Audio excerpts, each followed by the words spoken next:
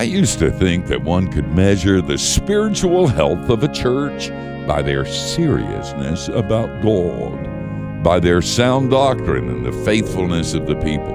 Nothing wrong with that. But I'm a lot older now, a little bit wiser. Frankly, the most dangerous thing about the Christian faith is that it can be so easily faked.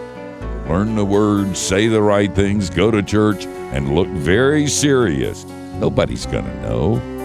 But I found that the most accurate sign of the presence of Jesus in church is the laughter. You can't fake that. In fact, Christians are the only people who really have anything to laugh about. I'm Steve Brown. You think about that. Hey, I got a free booklet for you. It's called How to Believe. Just go to youthinkaboutthat.com.